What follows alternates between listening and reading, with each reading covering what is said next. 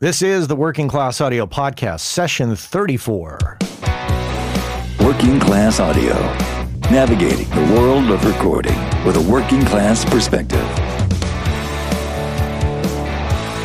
Here's your host, Matt Boudreau. Well, now, hey there, everybody. Welcome back to the Working Class Audio Podcast. This, of course, is session 34, brought to you by our friends over at GearSluts.com. Welcome back, my friends, to the show that never ends. We don't seem to be able to stop because there's just too many recording professionals in general to talk to. And today, of course, is no exception. Mr. Mark Rubel is on, and many of you are applauding that decision to have Mark on. And because those of you who know Mark know how cool, smart, talented, and genuinely nice. Probably one of the nicest guys I've ever met, period. Really, really good human being. And Mark is, not only is he an instructor, but he's the co-director of education at the Blackbird Academy in Nashville. Now, of course, that's held at Blackbird Studios, very popular studio around the world. Yeah, so Mark is on, and he's going to talk to us a little bit about his duties over there at Blackbird, but he's also going to talk to us about his past, because Mark's been at it probably longer than many of you have been alive, those of you listening. Just for starters, he spent 34 years working out of his studio, Pogo Studios, in Champaign, Illinois. And he was doing a lot of different tasks there. He was an educator. He was an expert legal witness, a consultant. Of course, he was a recording engineer and producer. He's worked with everybody from Alison Krauss to Ludacris to Fall Out Boy. How about that? Kind of crazy. Really excited to have him on. So Mark is coming up. But one thing I wanted to talk about, because it's becoming more and more apparent to me, there are many students out there listening to the show, I'm discovering. I was having coffee with a guy who's been assisting with me and that I've been becoming friends with, a guy named Cole. Hello, Cole. I know you're listening. So Cole was over at my house the other day, and I was kind of going over some stuff that I was working on, and we were just discussing work in general and networking. And this came up. I was just giving out advice to him. And let's see, he ran into me at a gig. I was playing drums at a gig, and we started to talk about recording and went for coffee to talk more about recording and more about just, what he's doing, where he's working at. And he's doing some work over at Fault Line Studios in San Francisco. And so after having coffee, I realized, okay, this guy's pretty cool, and he kind of knows what he's doing, for being kind of new at it and not having a lot of years under his belt. So the next time he emailed me, he said, hey, Matt, if there's any sessions coming up, if it's possible, I'd love to, be a fly on the wall or assist you or whatever. And it just so happened I did have a session coming up, a 3-day run. And long story short, he joined me for that session, and it worked out great. He was fantastic. And I thought I could have this guy back easily because he fits in, doesn't talk too much, does what he should be doing, and even starts to, he even mentioned to me, maybe next time I could be doing this and, taking notes and doing this and that and the other thing. And I thought, yeah, you could do that. That's fine. But the work that he did do when he was there was great. And I thought, I'll have him back easily. It brought up the question of, he was saying, well, I've sent out some emails to some other people saying, I'm available for this and that. And I told him, I said, that's kind of, for me, I don't just, I get emails from people all the time. Hey, can I come intern for you? Can I come and, sit in on sessions? And, random emails from random strangers, unless there's something miraculous about your email writing skills, students, I don't know about the other working professionals out there, but that just doesn't do it for me because there's a lot of crazy people out there. And the last thing I want to do is take on somebody who emails me randomly and decides that, hey, I want to be a recording engineer. I'm just going to email, as we talked about with Joe Barisi. Hey, I like brain surgery. Can I just come and watch you operate on brains? No, it doesn't work like that. Or in my opinion, it shouldn't work like that. Now, I'm not saying that the right email at the right time, can be effective. But I'll tell you what's more effective. In terms of networking and finding recording professionals to mentor you or to work with or assist or whatever, to me, the path to, I don't want to say the path to enlightenment, but the path to getting more connections that can help you maybe land that assisting gig, to me, the path to that is paved with coffee. And no joke, I'm serious. Now, really, because if you slowly make your way through the world and have coffee with as many people as you can, think about it. What do you do when you have coffee? You chat. You get to know somebody. You figure out if that person is stone cold crazy or a psychopath of some type or a sociopath, if they're super cool. You get to know somebody within about 15 or 20 minutes. Number one, do they show up on time? Number two, what do they talk about? Are they passionate about, recording? Does that come out in the conversation? Once again, when Joe Barresi meets with potential assistants or people who are going to join him in the studio for work, he has coffee with them. That was a clear example. So just to kind of, the conclusion of this is go have coffee with people. And it doesn't mean go ask Bob Clearmountain to have coffee with you. I'm saying like start low. Start with your peers. Start with other assistants who are coming up. And that human interaction by getting out from your phone, your iPad, your computer, and I'm guilty of it, believe me, sitting at Facebook all day is not going to completely educate you. So the takeaway from this is go out, find somebody, go have coffee with them, exchange information, talk about what your interests are, what are they up to, who do they know, and revisit that person in another month or two. Hey, you want to go have coffee again? What's new? What's changed? How are things? Go have coffee with not only recording people, but go have coffee with artists you're interested in and maybe talk about what their recording plans are. Coffee is the great equalizer. It allows you to meet in a public place and it allows you to discuss various topics. So I can't endorse that concept enough. Coffee. Really. And if you're not into coffee, whatever, have tea, have water, have something. The concept is to get together, meet, and work your way across the networking plane, so to speak. Now, why would you do that? What do you get out of that? Well, number one, it gets people to know you. And if you send, and let's say you have coffee, in the case of Cole, we had coffee one time and I could tell the guy was cool and I thought, this is somebody I could have on my team.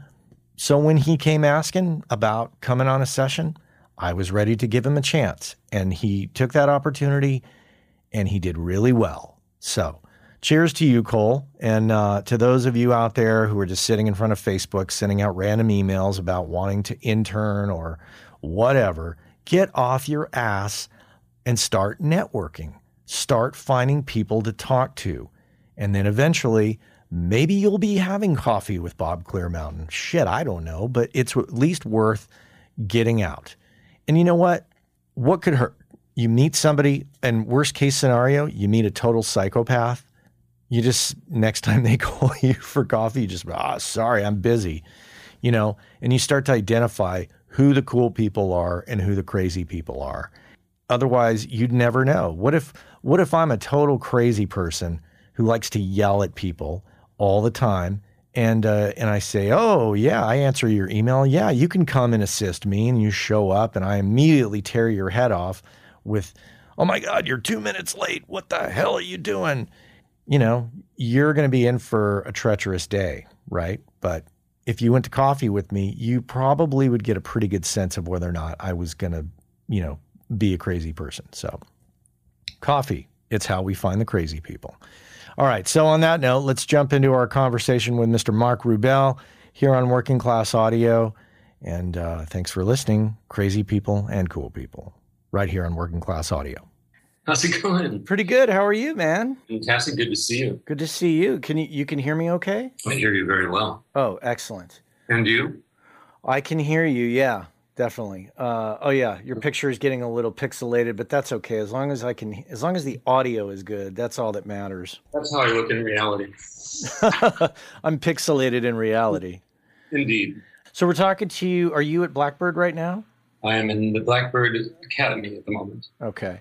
So let's work a little bit backwards, because this is probably not new really anymore, but it seems like it's a relatively new thing, relatively speaking, for you. I've actually been here 2 years this week. It was probably, 3/4 of a year before that, planning the school and building it and putting it together.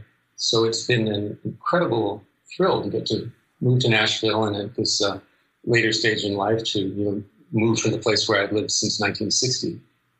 Wow. To a wonderful town and get to put together this school that is kind of the ideal school that we always wish we could have attended ourselves.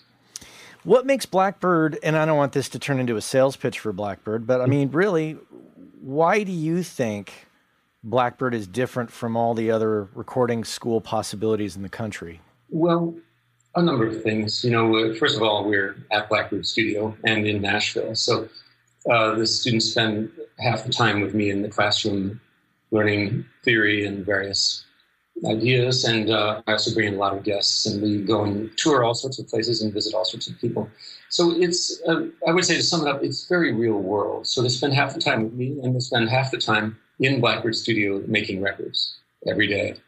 So they'll be with me for a week or two, and then they go in the studio and they apply it. And so by the time they come out, they've spent 3 months in the studio, and we've set up dozens of drum kits and torn them down, and dozens of headphone systems and torn them down. They've learned various mixing consoles. So we try to make it very real, and we try to teach them more than just technique or equipment, even though you might think, gee, they're at Blackbird, so they have all the equipment in the world, which is true. But what better place to teach the relative lack of importance of the gear, and to teach them the other things that really are important, like how to behave, how to foster a career, how to handle their own money, and how to listen. Try to teach them as much about the history and to place themselves in the context that we are in the audio world, the historical context, the business context, the cultural context, and so forth. So you mentioned how to handle their money. Can you elaborate on that? Sure. Well, we spend time talking about careers, what careers there are and how they fit into the larger picture. And then specifically, we advise them on things like saving money to pay taxes, for example, and, that if it's possible to save some money back to invest, that it's a great idea. And there's a guy named Dave Ramsey who's a podcast. I'm a total Dave Ramsey fan. Yeah, and I give them some information from him and try to point them towards him. But one of the pieces of information that I got from him that I wish somebody had told me when I was in my teens or 20s is the power of compound interest in saving money. It's mentioned early on in my, in fact, maybe in a blog post on Working Class Audio, and I kind of dropped off talking about it, but Dave Ramsey's economic education is, I think, really great. And I, unfortunately, kind of came upon it later in life after making many, many mistakes. So, wow, what a brilliant thing to incorporate into an audio education. Well, in general, we're trying to give them the benefit of all the things that we've done and the mistakes that we've made, and try to steer them away from at least the biggest landmines. And we really care about our students. We want them to have happy and productive and successful lives. We want them to be able to do what they love to do, as we've been lucky enough to get to do ourselves. And so it's a responsibility, when you're so fortunate, to try to spread it to other people. And in terms of the other elements, the audio elements that you're teaching, how do you feel that Blackbird differs from the other schools? Well, it's very applied and it's very realistic. And so partly, I've made 1,000 records, so it helps to be taught by somebody who's done that and not by somebody whose qualification is that they took the class that they're teaching you. So we're able to be pretty flexible and give them, information that really comes from experience. So that's important. And Also because we have so many people who have made records here, and of course everybody has their own perspective and their own way of doing things. So Kevin Becca, my counterpart here, has his own method of recording, and Jeremy Cottrell, who's another audio instructor, and I all have different approaches, but they also get to learn from what we call guest mentors. So when they're in the studio, we'll bring in an engineer and a band, and then they'll get to work with them tracking for a couple of days, and that engineer or producer will show them, their approach to mixing or their approach to miking a drum kit and so forth. So by the time they get out, they've had, 50 or 60 people give them advice or mix a song in front of them or, show them how to do things. It's, the traditional way to learn audio has been always through mentorship and apprenticeship. Mm-hmm. And that's great, but it was always very limited. Right? There just were so few studios for people who really were great at what they do, who could mentor people. And also, you're lucky to have one mentor. And you would sort of learn by osmosis, right? So that you're lucky enough to talk your way into a studio in the olden days. Then you're running around setting things up and turning them down and making lunch runs and so forth. And you're sitting in the back. And you can sort of learn from them through osmosis, but there's just not really time. The focus isn't on teaching the student. The focus is on the work at hand. So we're able to extend the mentorship model and the apprenticeship model, but in a way where the focus is on the students. They're doing the recording, but they can stop, and the bands are prepared with this and say, here's what I'm doing, here's why I'm doing it. And we've had everybody from Ken Scott, Ross Hogarth, Steve Marcantonio has been a great mentor to our students, and many other people, John McBride himself, and so on. So it's great that they get a variety of information from a variety of sources. Wow, it sounds fantastic, and it sounds like it's well-rounded of an education in the audio world. Now, kind of putting the focus back on yourself, you moved from a successful studio to do this. So can you talk a little bit about the decision to do that? Why did you choose to do that? Why did you leave your studio? It was a tempting thing to do. Well, I'll tell you the story. I was living in Champaign, Illinois, where I had lived most of my life, sort of off and on, and had a university job that I really enjoyed, getting to teach the history of rock and roll and teach audio and recording. And I was the audio director at a university where I got to record symphony orchestras and big bands and so forth. And my studio was really still thriving, and we owned the building and everything in it, so it wasn't a terrible financial strain. And I was in my band, and I had all my friends and so forth. But I would often bring my students to Nashville and other places just for them to experience what's there at all the studios and people. And really felt an affinity for John McBride. He is completely dedicated and completely passionate about recording and audio, as anyone can tell from being around him for a minute. So, I've always had a real affinity for him and believed in what he does. And we had the following conversation. Typically when Martin McBride would travel near Champaign, Illinois, I would bring the students, and then he would talk to them, and then we'd sit in sound check, or he'd give us tickets and we'd sit at the board and so forth. So one time he was playing nearby, and we had the following conversation. He said, "Hi, John, how are you?" "I'm great." He said, "I'm thinking of starting an audio school." "John," I said, "Yes, I'm going to be your teacher." That was the conversation. And we almost did it, almost put the school together in, I think, 2009. And then he decided not to at the time. And then when we got serious about it again in, I think it was 2013, I quit my job, sold my building. I quit, we moved away from our family and friends. I didn't quit my band, which I still commute to Illinois to play shows because I want to. And I moved down here with no contract and no guarantee. Wow. Because I believe in the mission, the dream of it. It was a very easy decision to make. To go to what really is one of the best recording studios in the world, and to have the opportunity, almost without limits, to create a program that would be exclusive. We turn a lot of people away. We pick people who are serious, and to try and give them the very best that we know, and introduce them to the very best people that we know, and give them the experiences. I take them to Muscle Shoals. I take them to Memphis. We go to Sun Studio. We go to Royal Studio and so forth. It was such a great opportunity that was actually an easy decision to make. And luckily, my wife agreed. Interesting. Wow. Well, that's fantastic. And what a leap of faith on your part. And I'm glad that it's been rewarding of an experience for not only everybody that goes to the school, but for you, because my experiences with you, just once a year, hanging out with you at Potluck Con and Tape Op in the past, I always walked away just like, wow, I really wish I could spend more time with Mark, because he's such a deep individual who's passionate about what he does. And I'm jealous that others get to spend time in a classroom with you to learn from you. Which brings me to my next question, which is, does Blackbird take on only beginners, or do they take people who have experience under their belt? It's a variety of people. We have people who've worked in studios and or had studios and are quite experienced. We have a lot of people who've done a lot of home recording, and we have people who have never touched a microphone.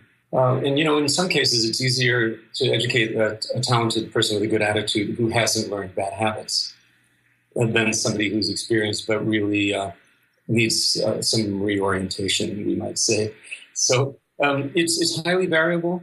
And I do take it from the ground up. I literally start with what is recording and talk about, what it is culturally and what it is technically and what it is as an art and what it is as a business. And, we start with what is a microphone and what is an electron and, how does the signal flow? We don't assume that they know anything, and we don't have prerequisites for them. We test them to find out what they know, but it doesn't matter because we're equipped to take them from zero to pretty far in 6 months. I tell them it's like being shot out of a cannon. Mm-hmm. It is very intensive and there's a lot of information, but it turns out that, people who are dedicated and smart and hardworking, they can really progress really quickly in a short period of time. And partly we don't tell them that they're not supposed to. So they just think, oh, this is how it is. And we just fire a lot of information at them and they get it. When we were putting the school together, John said, I'm worried that 6 months isn't long enough. And I said, John, 60 years isn't long enough. It's a good point. I'm the product of liberal arts education. I think that part of it is that teaching people how to learn, teaching people how to listen, how to think critically, and to give them as much good information, as many good experiences, and as much of a network as we can, and get them started. And I tell them the real test isn't some quiz I'm going to give you on a Friday or a final at the end of it. The real test is, where are they in 5 years from graduation? Interesting. Well, now going back to Champaign, you ran your studio for how long? 34 years. Wow. Yeah, from 1980 to 2014. And Champaign, is not a Nashville, an LA, a New York. Tell us about Champaign and what makes it special. It is a very special place. It's a remarkable place. It's where the University of Illinois is. And it has a very long-standing tradition of musical excellence. And it's unbelievable, that town. There are, in Nashville, you hear some of the greatest musicians in the world. And really, there are players that are as good as any of them in Champaign. It's an amazing place. There are great jazz bands, there are great rock bands, there are great blues players, there are great Irish music players. I was very lucky to get to be a part of that scene and to be part of that community. And it is that. It's a true music community and not a scene. Scene is a bunch of people hanging out, but it's a true community. You go to a show and half the audience is composed of other musicians who are there to appreciate the people that are playing. And it's the kind of place that has had a complete enough musical culture that it's self-sustaining. That we have great music schools, great musicians, great venues, great radio stations that play local music, so great music stores. It's been, I was very lucky to get to be there. Part of it is just from having a university, we get all sorts of interesting people through. Part of it is geography, that we have Chicago, St. Louis, and Indianapolis, and various college towns nearby. So there are places for people to play. But, Alison Krauss is from there. I was probably the first person to record her. There's a guy named Ian Hobson, who's just one of the greatest classical pianists in the world. REO Speedwagon, a band that I got to produce called Hum, that was from there, and they're playing in Nashville Friday nights. I'm going to go and see them. An amazing slew of great rock and roll bands and folk musicians, Dan Fogelberg, Steve Goodman. Wow. Bridgewater, Cecil and Bridgewater, and Dee Dee Bridgewater, the singer.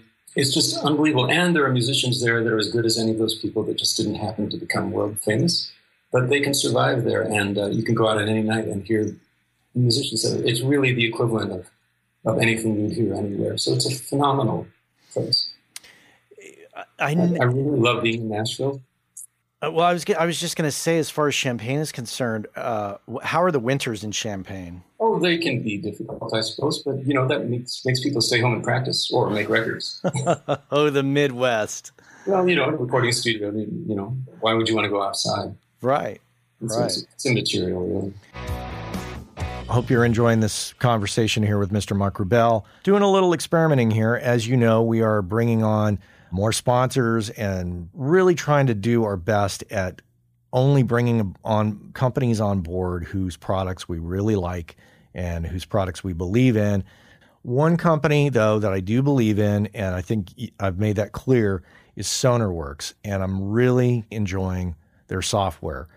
My mixes are turning out much better. And when I do work on headphones and I use the headphone component of their software, it's late at night when I can't sleep, my kids and wife are asleep, and I need to do some work and I can't crank it up. I can dial up the setting for my particular headphones, and I can work at night, and I can build up mixes. I can start to flush ideas out and experiment a little bit. And in the morning, I can then, once everybody's out of the house and I can get back to work and turn the speakers back on, I can flip back over to my Klein & Hummels and I can listen on those through the lens of the SonarWorks software, which essentially is taking the anomalies out of my room so that I can really hear what's going on. So it's a cool thing. And once again, if you use the WCA Works promo code, there's a limited number available. So if you're going to buy the software, go to their website, download the demo, see what you think. And if you're going to buy a package from them, make sure you mention that code because you can get a discount. Just, it's a personal endorsement. Pretty soon we're going to have a web page up on the Working Class Audio site about products we believe in, products we endorse, and SonarWorks is one of them. So make sure you check that out. So sorry for the interruption. Let's get back to talk to Mark here on Working Class Audio. You must have learned a thing or two in 34 years of studio ownership that you could write a book about. If I asked you to name the top 5 things that you learned, they could be things you learned early on, midway, at the end. What was your takeaway from 34 years of studio ownership and those a number of things that you learned, whether they be 5 or more? Well, in no particular order. One thing I've learned is there's really no way to advertise a recording studio. Brochures and ads and commercials and that sort of thing don't particularly bring people in. Yellow Pages ad brings in odd clients with tapes to be duplicated and so on. But when a band is going to make a record, they don't generally turn to the Yellow Pages and look up recording studio. So what does work to promote a recording studio is to do the best work possible, to build a network as much as possible, to try and never have an unhappy client, but to the extent that it can be helped, because because the word spreads one way or another. And I would say that one good way to promote a recording studio is through publicity, because then rather than us telling somebody how great our studio is, just to get exposure in other ways. So, for example, I would sponsor the Battle of the Bands every year, the high school Battle of the Bands. That way, people who are musicians are going to hear about the studio and think, gee, I'd like to go there. One trick to that is not to become a judge, because then you get one band that loves you and a bunch of bands that hate you. So that's not a great idea. But that sort of thing, or to be friendly with the people in the local news outlets. So if they're doing an article about the Grammys, or they're doing an article about some development that has to do with music, they come in and shoot a sequence in your studio. You couldn't buy that much, or it would be expensive to buy that much TV time. And it's those sorts of things that I find are useful for promoting a studio. So I don't know if that's one thing or 10 things. Those are some valuable things, to especially the studio owners out there listening to the podcast. Also, Champaign is a twin city, Champaign and Urbana. It's Champaign-Urbana. And there was another really nice studio in Urbana, Illinois, called Private Studios. And it is owned by my friend Jonathan Pines, who works for Rupert Neve Design and SE. And, we've been friends since I was 1 and he was 0. But even if we hadn't been, we could have taken the competitive route and, try to knock each other down and try to steal each other's clients. And we managed to be in business in the same town for 34 years and remain best of friends and share equipment and refer clients and share information about clients, whether good or bad.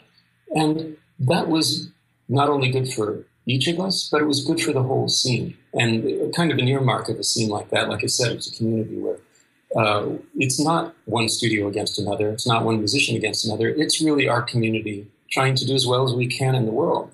And the more that we can, be part of other communities like the film community and dance and so forth, the academic community, the better it is for everyone. So I think truly that kind of cooperativeness is not only good karma, but it's actually good business. Yeah, because I think that insecurities can build up in people when running a business. It can be a high pressure environment, a lot of expenses, a lot of worries. And I think there's a strong temptation to take an adversarial position against other studio owners. So that's very that's refreshing to hear. It's been a lifelong joy. Let me think of some other things. One is, I bought all the equipment that we have at Pogo in cash from studio income mostly. So I didn't take out loans until I was 50 some years old and bought a car.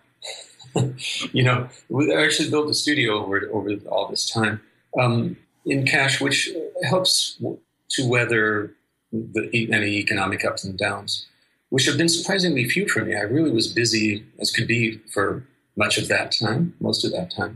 But I think it makes for a more relaxed existence and a more resilient business. I've seen an awful lot of people go into the studio business with great flourish and great debt, and then, have the whole thing collapse, whether it's a month or a year or a couple of years. So that's something that I think was something smarter that we did in the building of the studio. Throughout those years, you always bought the gear in cash. You never went into debt. Did you learn that from a mentor, or did you just naturally gravitate towards that concept? I think rather the latter. It was just the way that we did things. The studio actually started out as a collective, kind of a like post-hippie collective, a bunch of guys working together on and just putting together the equipment that we had and our resources, which weren't very much. We had a founder named Peter Penner who had put a studio together at his girlfriend's farm in southern Illinois with equipment that we had bought from Bill Putnam Sr. Oh, my gosh. Well, Bill Putnam was from Danville, Illinois, which is about 45 minutes from Champaign, and is an amazing town, also from Danville, Illinois. Dick Van Dyke, Gene Hackman, Bobby Short, jazz piano player, Donald O'Connor from Singing in the Rain, Gus Belt, the founder of Steak and Shake, Donald Leslie, the inventor of the Leslie speaker, Irving Azoff, the king of the music business, an astronaut, and other people. So for a small town, a pretty amazing place. So I think that probably Milt Putnam saw some of himself in us young guys putting a studio together from scratch, and he sold us a bunch of gear from United Western and from the Universal Studios in Chicago for a very minimal amount of money, and that helped us put it together. So I think partly, at the beginning, we just didn't have the resources, probably couldn't have gotten a loan. And but it turned out to be an intelligent way to do it, and we just kept building that way. It's a slower way to build a business and a studio, but it's also nice because we started with very minimal equipment. And that's a useful and important way to learn audio, is to start with, and a different way than many people learn now, just start with a minimal amount of stuff and try to stretch the boundaries up and try to get everything that you can out of a 4-track tape machine. And then when we went to an 8-track tape machine, it's like, wow, we have 8 tracks. What are we going to do with all these tracks? And then, we'll sort of learn to do that in a way. I mean, we didn't start out mono, but in a way, the history of the studio retraced the history of recording. How do you approach that, the question and answers regarding studio ownership with a new student? Well, I'm not going to tell them what their dreams are or try to mold them into a miniature version myself. So I'll accept whatever they say they want to do and try to help them do that as much as possible. while trying to steer them around as many of the pitfalls as possible. And, many of my students, I've had thousands of students at this point because this is my 30th year of teaching audio. Many of them have studios or work for audio companies or, are artists and so forth. So I basically try to encourage them. One piece of advice that I give them regarding equipment is, and I think this is relatively sage, is not to buy equipment, but to buy capabilities. In other words, they say, I read that so-and-so uses an XZ9000. Should I buy an XZ9000? The implication being that's sort of fostered far and wide is that, well, you can't be a great recording engineer. You can't make good recordings unless you have the following pieces of equipment. It's like, you don't need the piece of equipment. What you need to do is figure out, what is it that I'm not able to do with what I have? What capability do I need? And then what's the best solution that will give me that capability? For example, what's my biggest problem? I can't hear the low end. So that means, well, you need to work on the speakers and the acoustic treatment. Or, I can't control vocals. Then that's when you need a compressor. You don't just have to reflexively buy a compressor because you've read it's been done. So it's one of the things we have to do is sort of unbrain them, wash them a little bit from thinking, oh, so-and-so puts 4 plugins on the vocal, therefore I have to put these 4 plugins on the vocal. We all start out by emulating things, but just to do things reflexively or because you read or heard that's the way to do it isn't necessarily the way. So that's some of the things that I do with them. Also, I find that I have to break them from the habit of too much visual mixing. They've grown up with laptops and seen things, and I can tell that, especially mixing with a mouse, they're very fixated on what they're doing and what the settings are and what the automation looks like, and they're not using their ears. And I have to get them to, I have to sometimes turn off the screen or get them to close their eyes, and because they miss the big picture, they get too lost in the details. Since Michael's going to love me for this, Michael Beinhorn, I read his book, and the listeners know I loved his book, and Michael knows I loved his book. But after reading it, I find myself spending a lot more time shutting my eyes, listening, whether it's tracking or mixing or whatever, and only opening my eyes when I sense something is a problem. And that feel-based deep listening to some is a no-brainer. It's like, well, duh, of course you should be doing that. But, even a guy like me or you, I think who came from a different generation prior to the DAW, prior to the internet, and it's very easy to get sucked into it. And when you do, excuse the pun, but one can lose sight of what you're doing by spending too much time visually taking in the information off of a screen rather than shutting your eyes, shutting that sense down and taking in what's actually happening. Happened today. I was overdubbing acoustic guitar with a client, and I just shut my eyes and was able to quickly narrow in on the rhythmical problem areas he was having with the drummer. And I was like, all right, I know where we need to go. Now I just need to find it really quick. Oh, there it is. Let's go here. So it's more of a comment than a question, but taking one's eyes off the screen, I think, is very valuable.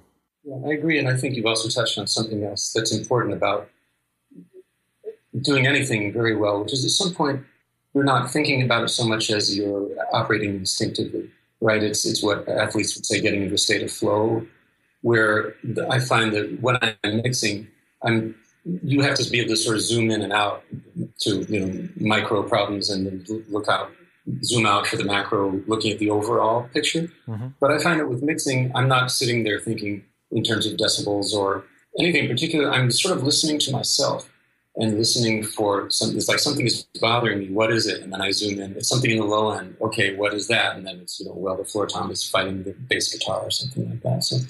That kind of instinctive thing, I think, is the same thing if you're a great tennis player. At some point, you're doing it and you're not thinking, how do I hold the racket? Where do I put my arm? So, yeah, and I think that obviously comes with thousands and thousands of hours of doing it and making mistakes and being able to, just, I hate to say it, it's a cliche now, but It's the Malcolm Gladwell thing. It's the 10,000 hour thing. The more time you spend, the more it becomes ingrained in you in second nature. So 34 years at a studio, quite a community and quite a network you built up. What's it like starting over in Nashville? It's lovely. It's amazing. Nashville feels like a tight-knit community, and it is another place with a true music community. People not only act supportive, but I think they really are supportive. And of course, it's not as though I've moved down in late middle age and decided I'm going to break into the business. I've sort of parachuted into the center of it at Blackbird. We get people coming through from all over the world and so many great engineers and producers. So it's been a fantastic experience. I've made a lot of friends. I've gotten to meet amazing people, and I learn every day here. The assistants here, the engineers here, the staff people, it's really a well-oiled machine. They're all really knowledgeable and smart. And we're in Berry Hill, where it has to have the highest ratio of recording studios per capita of anywhere on the planet. I mean, there's 50 or 60 studios within a mile of here, real studios. So for us, like field trips, a lot of times we walk out the door and we go 3 doors in any direction, and then we go in and there's another studio with a different console and somebody who's been doing it for a long time who encapsulates their entire career and all that they've learned in a few hours and mixes a song for us or whatever. It's been just an amazing experience. I say this with no disrespect, but of course it helps that you've landed at Blackbird with John McBride, and that in itself can open a lot of doors instantaneously because of the credibility of Blackbird. What have you learned from John?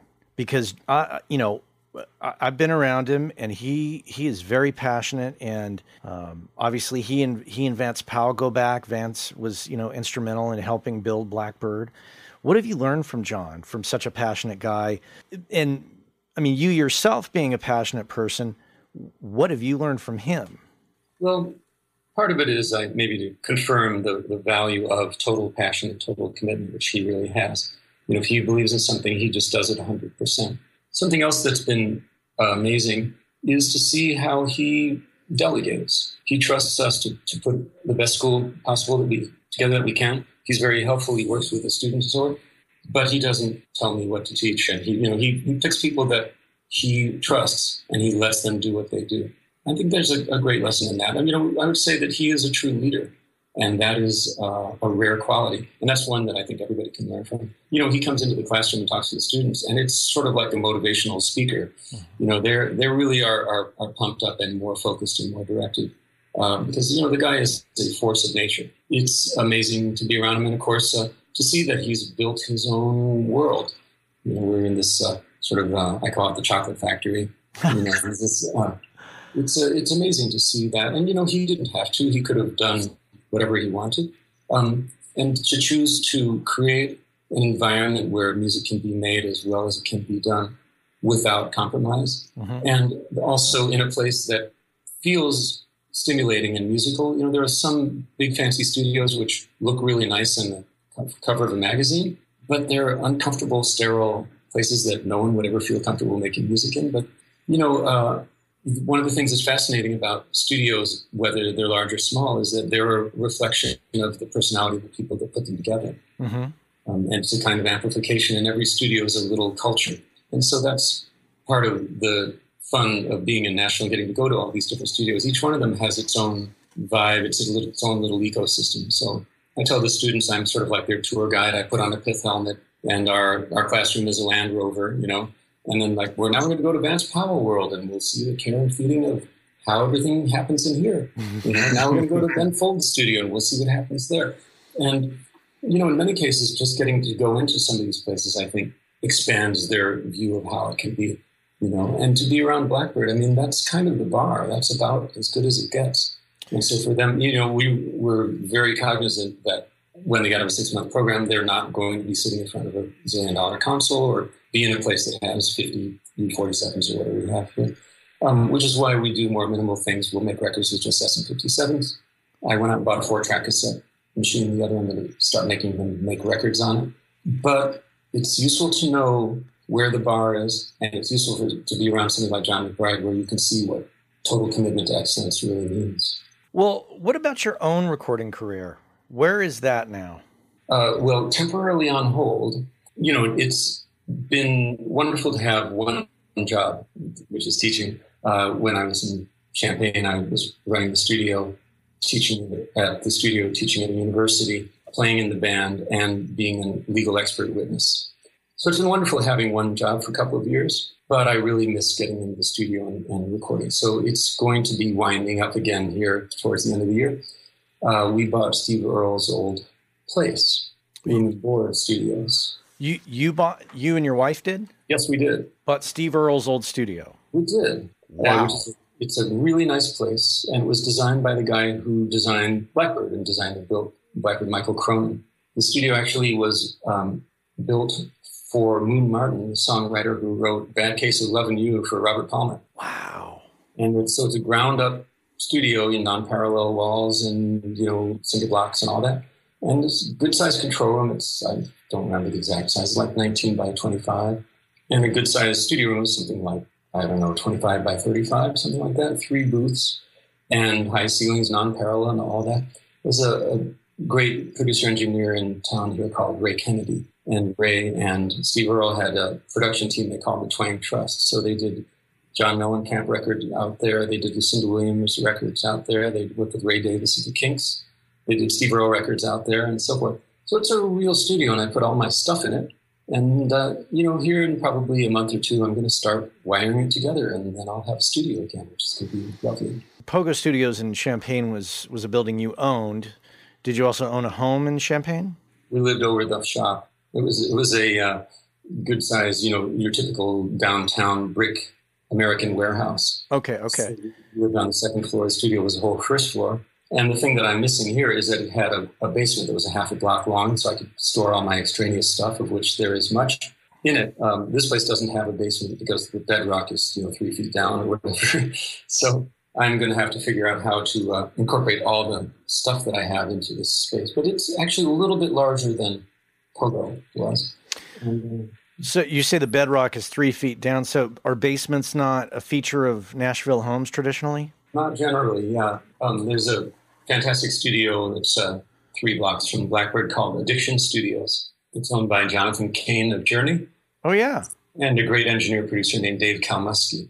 They decided they were going to put a reproduction of the Abbey Road chamber behind the studio, and it took some weeks of going at it with a steam hammer to get the enough limestone out that they could make this chamber under the parking lot. So, yeah, not a lot of basements in Nashville. Interesting. And cost of living, Champaign versus Nashville?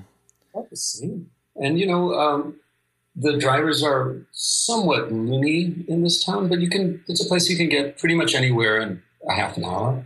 There's a wonderful culture, great restaurants. If so many people are moving here, Ryan Hewitt just moved down the street from us. Ryan was on the show. He's great. And what a great guy. And he came, we were able to go over there and visit with him, and he'll bring up a song and show the students how he mixes it. He brought his dad in, David, and we had a little slideshow about his whole career live recording. So, it is kind of the nucleus of the music world these days. A lot of people are moving here, and people who don't tend to come through. So we get to see celebrities around, which is fun, and we get to meet a lot of incredible recording engineers and producers. Nick Raskulinecz is in town. He comes in and talks to the students. It's just phenomenal. Everywhere you go, there are musicians and there are studios, and it's all thriving. It's the last bastion of the great American songwriters. It's the last bastion of studios that are capable of recording full bands, all at once, and which is really the way that it's done. And there, we get to sit on some of the Nashville studio sessions, which are just astounding. You get a 6 or 7 piece band, and they'll record 4 master quality songs in a 3-hour session, and it's phenomenal. It blows my mind. We're there. We did one of these where John McBride was engineering, the students were observing and assisting, and it's all a sort of strict 3-hour union stuff, and it's 11 minutes before 9, and the session ends at 9. And they go, "Hey, want to do another song?" Sure. So a guy brings out his iPhone, plays a little scratchy demo, somebody playing acoustic guitar, hand out some piece of paper with Nashville charts on it. They go in, they nail it. It was the best song of the session. And we still had like 4 minutes left. It's just unbelievable, and the caliber of everyone, really, musicianship, it's just unbelievable. And so it's another one of those very complete communities. As the music industry continues to shift in many respects, and in some areas go down, and some areas there's a few bright spots, do you think Nashville, you said last bastion, is Nashville kind of, is this a bubble waiting to burst? Well, the short answer is I don't know. But I tend to think not, because it's so diversified, and because it is, I would say, people have this image of Nashville where everyone's wearing cowboy boots and, whatever it is, or that it's some sort of hillbilly thing. Nashville has always been at the forefront of the changes in the recording industry. It was really the first town to go digital before LA or New York, all the Mitsubishis and the Sony digital machines and so forth. I think that it's really forward thinking in that people are, we still have the big studios, the Blackbirds and so on. But I think it's already adapted to the new model where there's a lot of people that are moving from, everybody has their own home studio. They're moving from big studios to medium studios to home. They have business models where they're, allied to a publishing company or a record company, or they're doing their own thing. Everybody, of course, likes to complain about things, but everybody that I know in the music industry here seems to be busy all the time. I don't know if they're getting rich, but they're making a living. So the short answer is I don't know, but I rather think that people who are doing it will continue to do it well. Well, cool, man. That's about it. We're about out of time. Thank you so much, Mark. Pleasure to talk to you. Okay, Mark, take care, and tell anybody that I know there hello. I will do that, and come visit. Oh, I will. Great. Okay, see ya. Well, there you have it, Mr. Mark Rubel. We're out of time today. We'll be back next week with another fantastic guest, as usual. Hey, I know at the end I always ask for Facebook and Twitter action.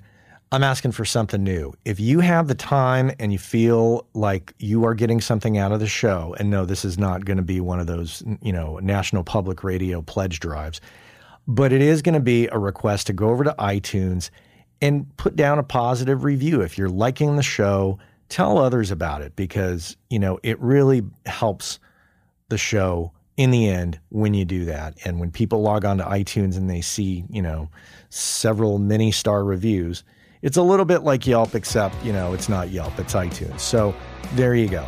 That's my ask of you today. Please go on over to iTunes and do that. Until then, next week I'll be back with another show and another guest on Working Class Audio. That's it.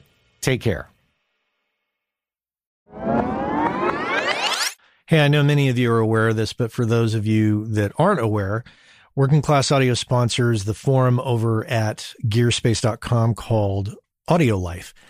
And quite simply put, it's a place where audio professionals can go to talk with other audio professionals about things other than audio gear, including life hacks, work-life balance, health and hearing loss. If you want to talk with other audio professionals who can identify with what your lifestyle is like and how it relates to things going on in the world outside of audio, this is a great place to go and check out. So head on over to gearspace.com, check out Audio Life, many of the same topics that we discuss here on the show on gearspace.com. So check that out.